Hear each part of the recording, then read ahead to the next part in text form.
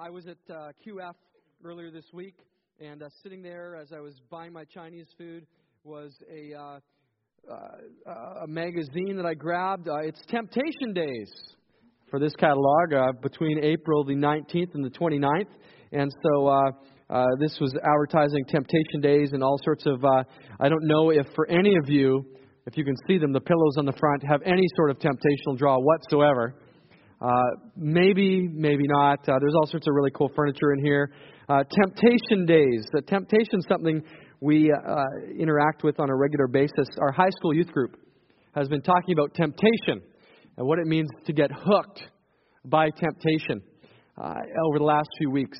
The first week we spent some time just defining it up. The second week we talked about the role of friends. And really tonight actually is our third in our series of talks on temptation. So not only do some of the high school kids get to come here this morning and tonight to kind of catch the third talk, but also you guys get a window in to some of what we're discussing and what we're walking through as a high school ministry as we move through this area of temptation. That's just really applicable to all of us.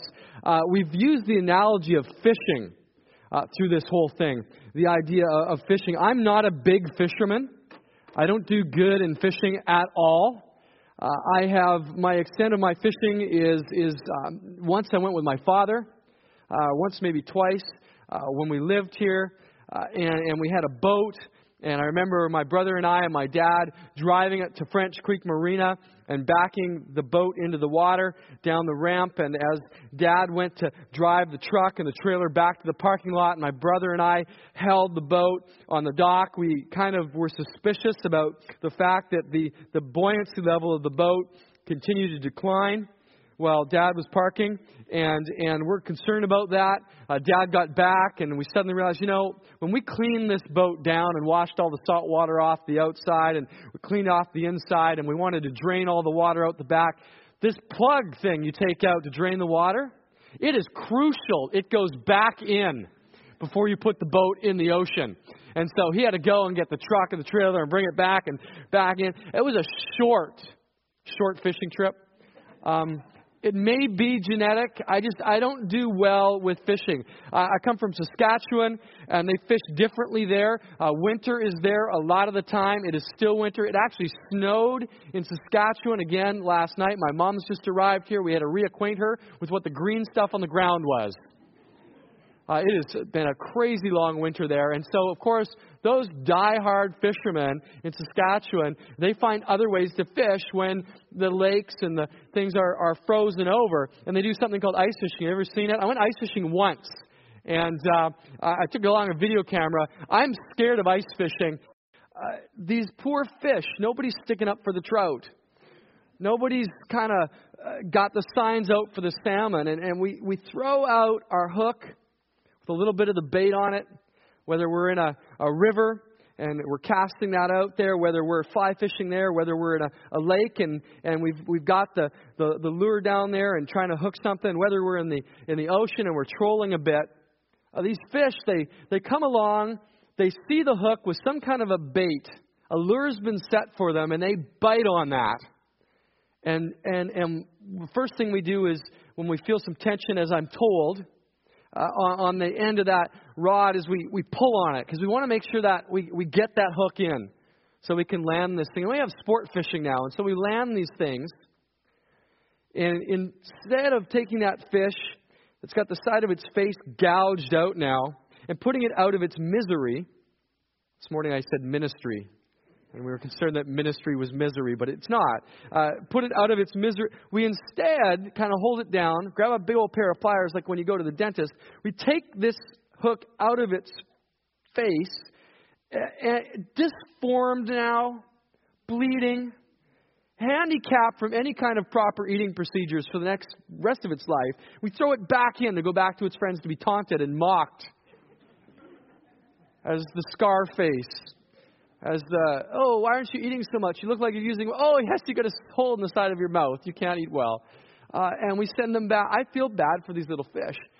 And we've been using this analogy for this whole series on temptation because really, when we look at it, that's exactly the process we go through when we're tempted. Whether it's the flesh or the world or the evil one, the hook is baited with something that just we can't stay away from. And it's thrown out there, and eventually we come along and we bite that hook of temptation. And it leaves us scarred. It leaves us hurt. It leaves us malformed and handicapped as we go back into life with other people. We get messed up. And so this is where we've been as a high school ministry the last few weeks. As I mentioned, the first week we spent some time in James 1:13-15, kind of defining what exactly this whole idea of temptation is. Let me read it for you. It says this. If you're taking notes tonight, by the way, I think we ran out of bulletins as people were coming in. But if you're taking notes tonight, you'll be able to catch some of these verses there, and you can just jump into taking notes with us. It says this. It says, and remember, says James, the brother of Jesus, as he's writing, no one who wants to do wrong should ever say, God is tempting me. God is never tempted to do wrong, and He never tempts anyone else either. Let's hit a pause button there for just a second. That first week, as we define sin up in our series, we had to say, you know what? There's a difference between temptation and trial. God doesn't tempt us at all. He's not a tempter. He doesn't think of ways to suck us in and wound us. He, however, does allow us to be tempted in order to grow us. He's interested in putting trials before us so that we'll come out healthier, more mature in our spiritual walk and our relationship with other people, and of ourselves. He does allow us to have trials, but He is not the one who is the tempter. That whole job description belongs to another one, doesn't it? The accuser, the tempter. Jesus probably understands temptation, though. God understands temptation, possibly even better than we do. Jesus, Hebrews talks about the fact that Jesus came and was tempted by every single way that we might be tempted, but was without sin. And so as the hook is baited and it's put out in front of us and we're tempted by it, we resist perhaps some better than others. And at some point we actually bite that hook of temptation. Jesus, though, withstood that. He didn't bite that hook. He withstood temptation even further than we did, to a greater degree than we have. And so probably understands temptation a lot more than we do because He's endured even more of it than we have. So God understands temptation, but He is not the tempter. We continue to frame up as we continue in James the definition of temptation. James continues, temptation comes from the lure. If you're taking notes, circle that word lure. The lure of our own evil desires. We're going to spend some time tonight looking at Genesis chapter 3, and we're going to just kind of explore that idea of our own evil desires and how they hook us in. These evil desires then, James continues, leads to evil action. The hook has been bit, and evil action leads to death and hurt and pain and scarring, and that handicapped life that we find ourselves in. That was the first week. The second week, as high school students, we spent some time looking at the role of friends and how gathering people around us can help us win the battles of temptation. One of the truths is simply this: God wants us to win against temptation. He's not interested in seeing us hurt. He's not interested in seeing us broken. In fact, quite the opposite. He's interested in us experience life and life to the full. John 10:10 includes... There we go. John 10, I didn't want to sit down and all of a sudden crack and people thought I was breaking chairs. John 10:10 talks about the fact that Jesus is one who has come to give us life. And one translation says, more and better life than we could ever hope for or imagine. Just sit there for a second. More and better life. If you're in this room and you're exploring Christianity, you would not say I'm a follower of Jesus. You would not say I've embraced Christ as my God and my rescuer from sin. You're simply exploring and asking questions. That should intrigue you greatly. That Jesus has come to give you life. Real and better life than you could ever hope for or imagine. That intrigues me. Something I could never imagine. That's what Jesus comes to bring. For those of us on the flip side of that, we've embraced Christ as our Lord. We've embraced Him as our rescuer from sin. He is our God. and we serve Him. We walk in the kingdom of God. That should cause us to explore where we're at. Am I living a life that is bigger than I could hope for or imagine before I met the Lord? These are some of the things that we talk about, and how friends around us can help us to win that battle against temptation and live in that full life that God's brought.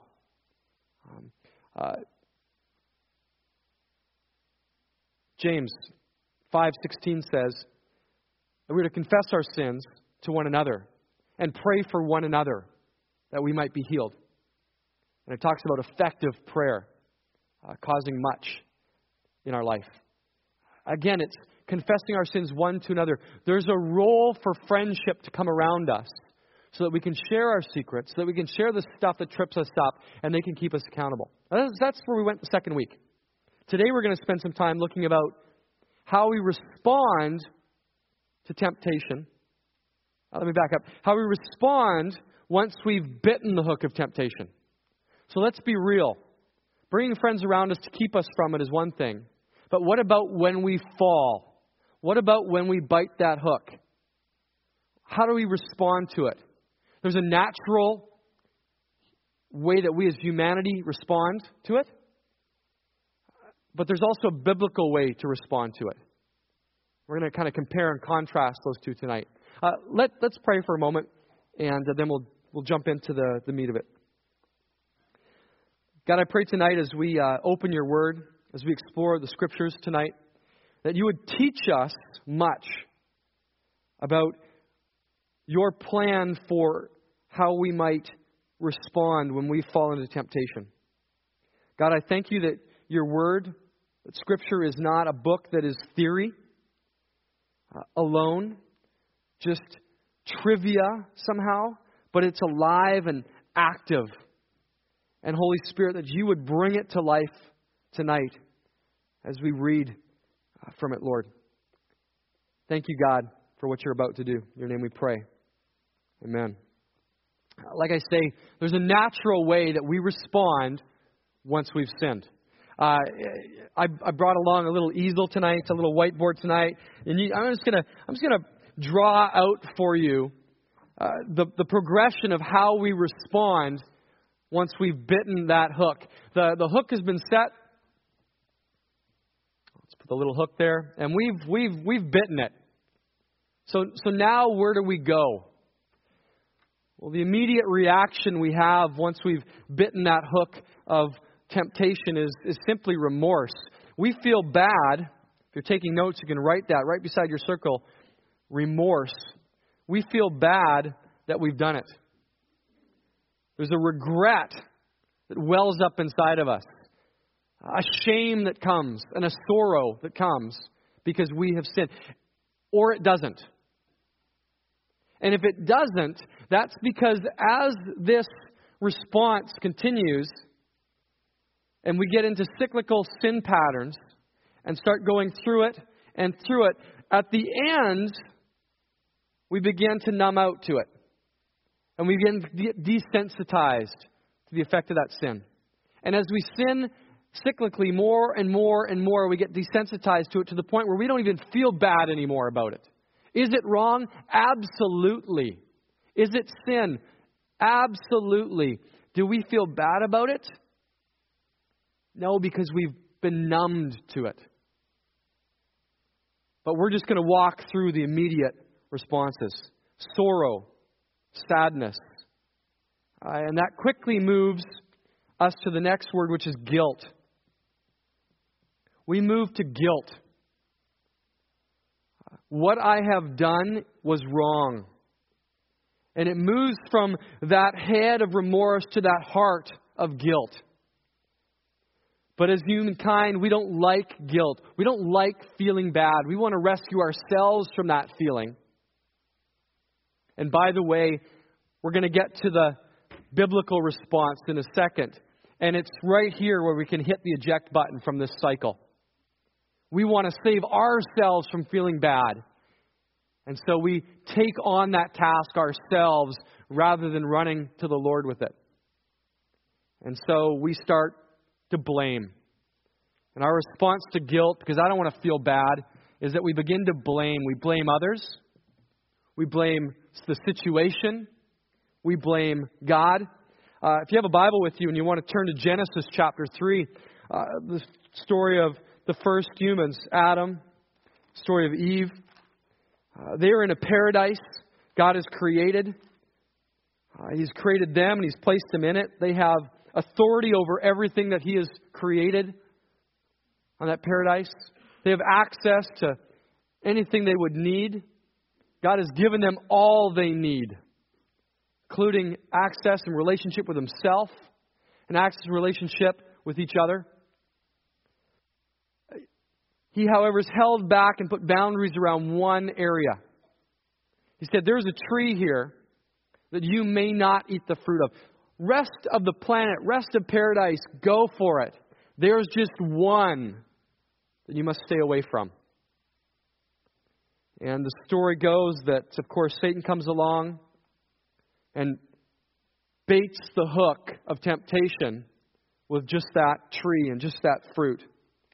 And the woman saw, it says in chapter 3, verse 6, when the woman saw the fruit of that tree was good for food, and so I'm hungry.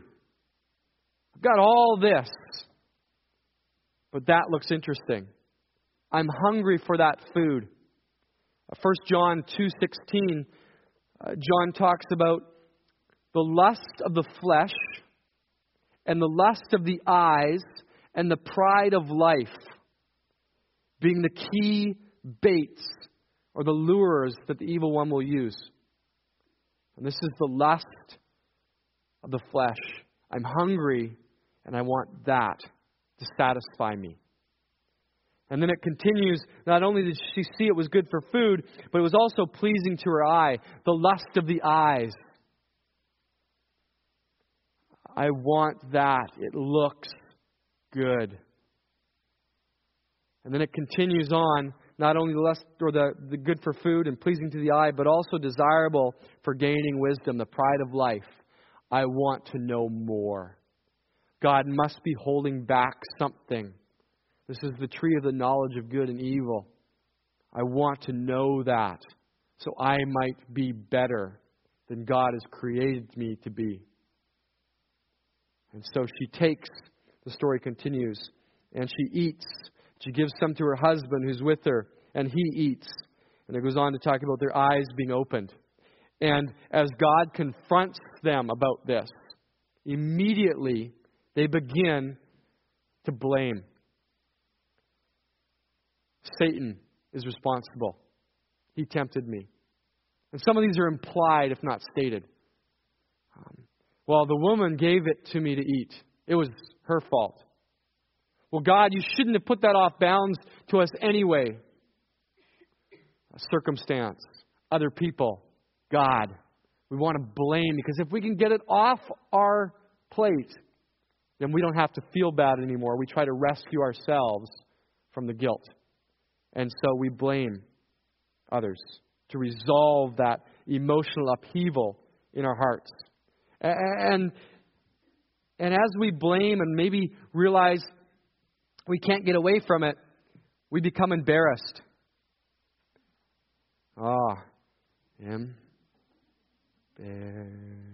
Embarrassed.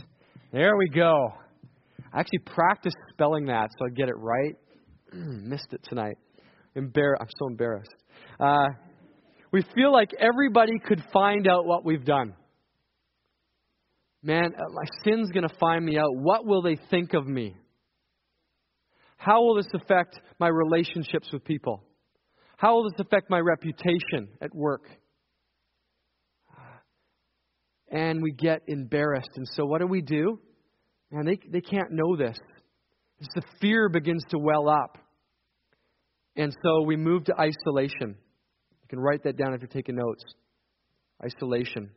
Isolation. There we are. Isolation. And we hide. Adam and Eve did it. They hid from God, which in of itself is quite a comical idea.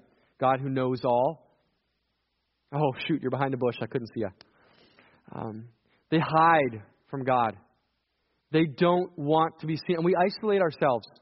We get in these cycles of sin, or it doesn't even have to be cycles. We bite that hook of temptation, and we don't want to be found out, and so we isolate ourselves from other people so we won't be embarrassed.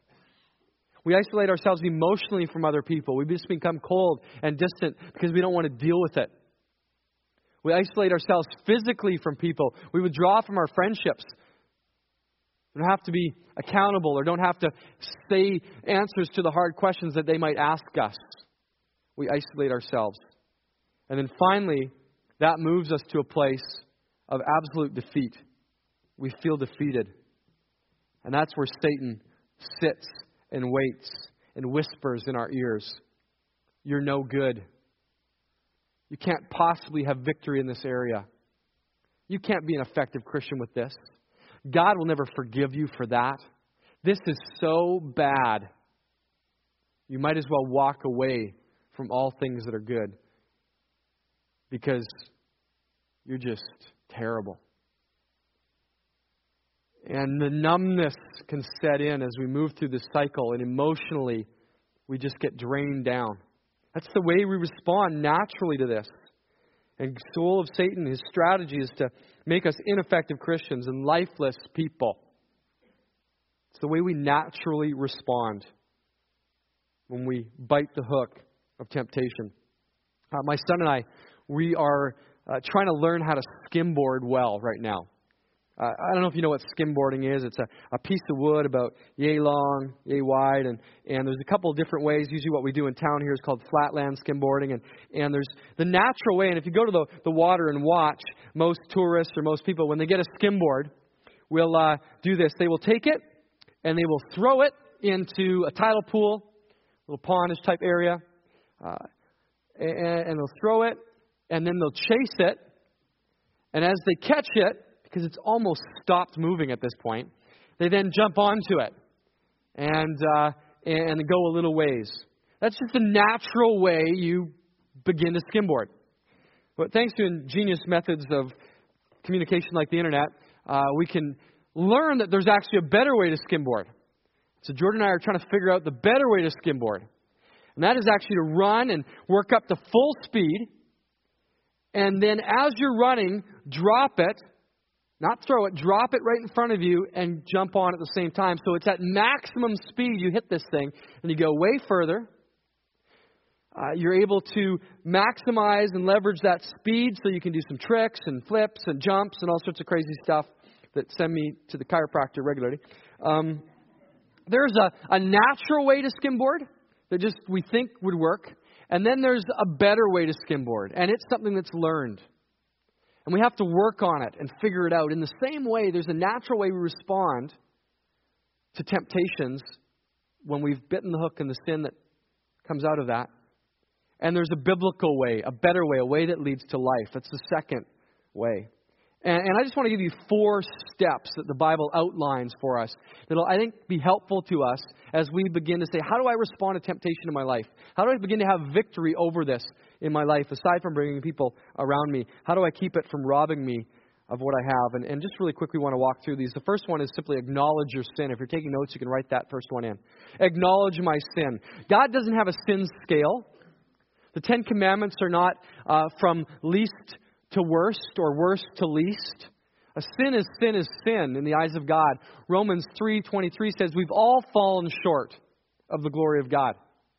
A sin is sin is sin. Now, there may be different levels of consequences for our sin, but sin is sin in the eyes of the Father. And so whether it's a big moral falling or a small little white lie, they have the same weight in the eyes of the Father.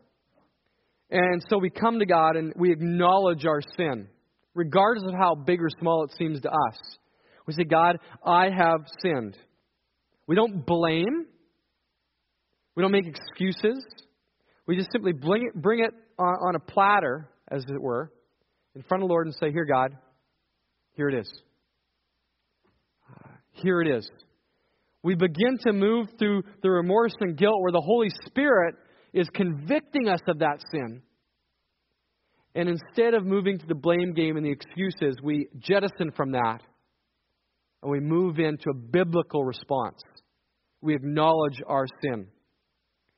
John 16:8 talks about the fact that the Holy Spirit is convicting us of our sin. It's one of His roles. And we acknowledge it. The second step is just very simple again. We accept the grace of God. Grace is one of those words that we use in church sometimes. We know the context that we might use that word in. But often we don't know the definitions of some of these words we use in church. Grace is, for some of us, one of those. And I asked my high school students, what does grace mean? And they might give me different answers. It's what I say before I sit down and have supper. For me, that was my grandma's name, Grace. Is it often I hear that? Is it like karma? Well, no. I mean, karma is the concept of karma is that what I do wrong or what I do comes back to me in equal, I guess you could say. It's cold, it's mechanical, it's kind of a fuzzy logic type thing. If I do bad, it comes back to me. If I do good, it comes back to me. It's a 1 = 1 type of a concept. Grace is nothing like that. Grace is this. Grace is getting what I don't deserve. Getting what I don't deserve. We use the word mercy as well. That's similar. That's not getting what I do deserve. But grace is getting what I don't deserve. Grace. The grace that comes through Christ. 1 John 1:14 says, the word Christ was made flesh and made His dwelling amongst us. So Jesus stepping into history, taking on skin, living amongst His people He created. And we've seen His glory, the glory of the one and only who came from the Father, full of grace and truth. Jesus is the embodiment of grace. We've just come out of the Easter season.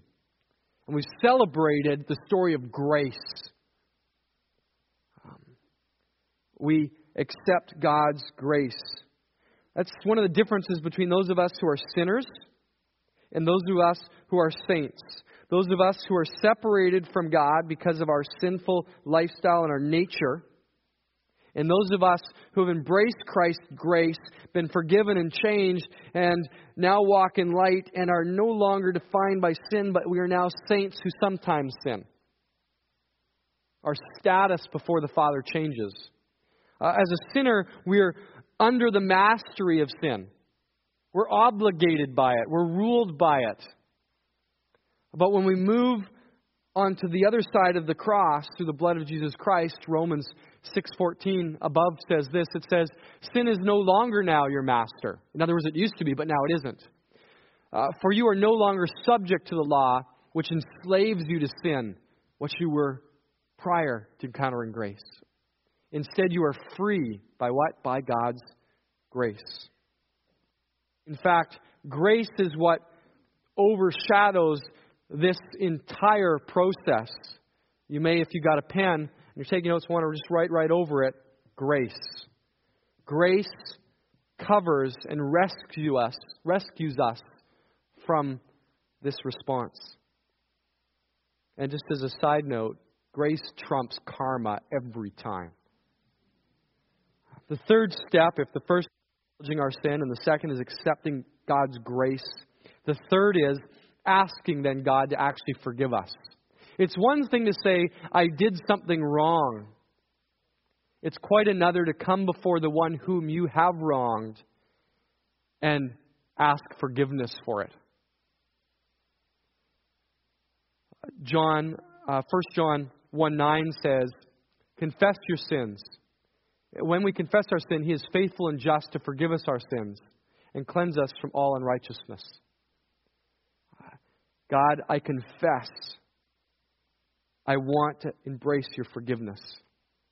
And He freely gives through grace. And then the fourth step is simply this. Once we've ejected ourselves from this cycle of repetitive sin, we move out of the shadowlands and into walking in the light, into the full freedom, the more and better life that God talks about. And we pursue godliness. A lot of us pursue different things. If we're a student in the room, we're pursuing marks that are good ones. Some of us right now are on the tail end of college and we're trying to get through the last of the exams. We're pursuing conclusion to our year of studies. For some of us, we're working, we may be pursuing a step up in job, or maybe a switch of job. We're all pursuing things and stuff. And some of it's great things and some of it's great stuff. Are we pursuing godliness? Perhaps the greatest of the stuff. We begin to live in the light, free from sin that wears us down, and not motivated in interacting with people based on fear now. And what a weight that is off our shoulders. What a weight that is off our shoulders. If I can leave you with a challenge tonight, it would be this.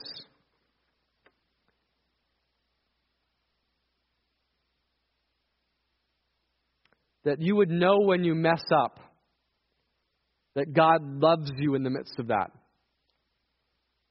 As followers of Jesus, He extends grace to us and He will forgive us. And for those of us here exploring Christianity, this is something that the Lord holds out to you tonight. You simply have to approach and say, God, I acknowledge, just walking through the steps I've just outlined, I'm a sinner. I understand Jesus' grace, that even though I don't deserve it, you extend forgiveness to me, and I ask for that forgiveness. And He extends it. That would be my wish and my hope for us as a body as we work through whether it's the big cyclical moral sins or the little tiny stuff that we sometimes brush to the side. That we begin to deal with what happens when we bite that hook of temptation in a biblical way.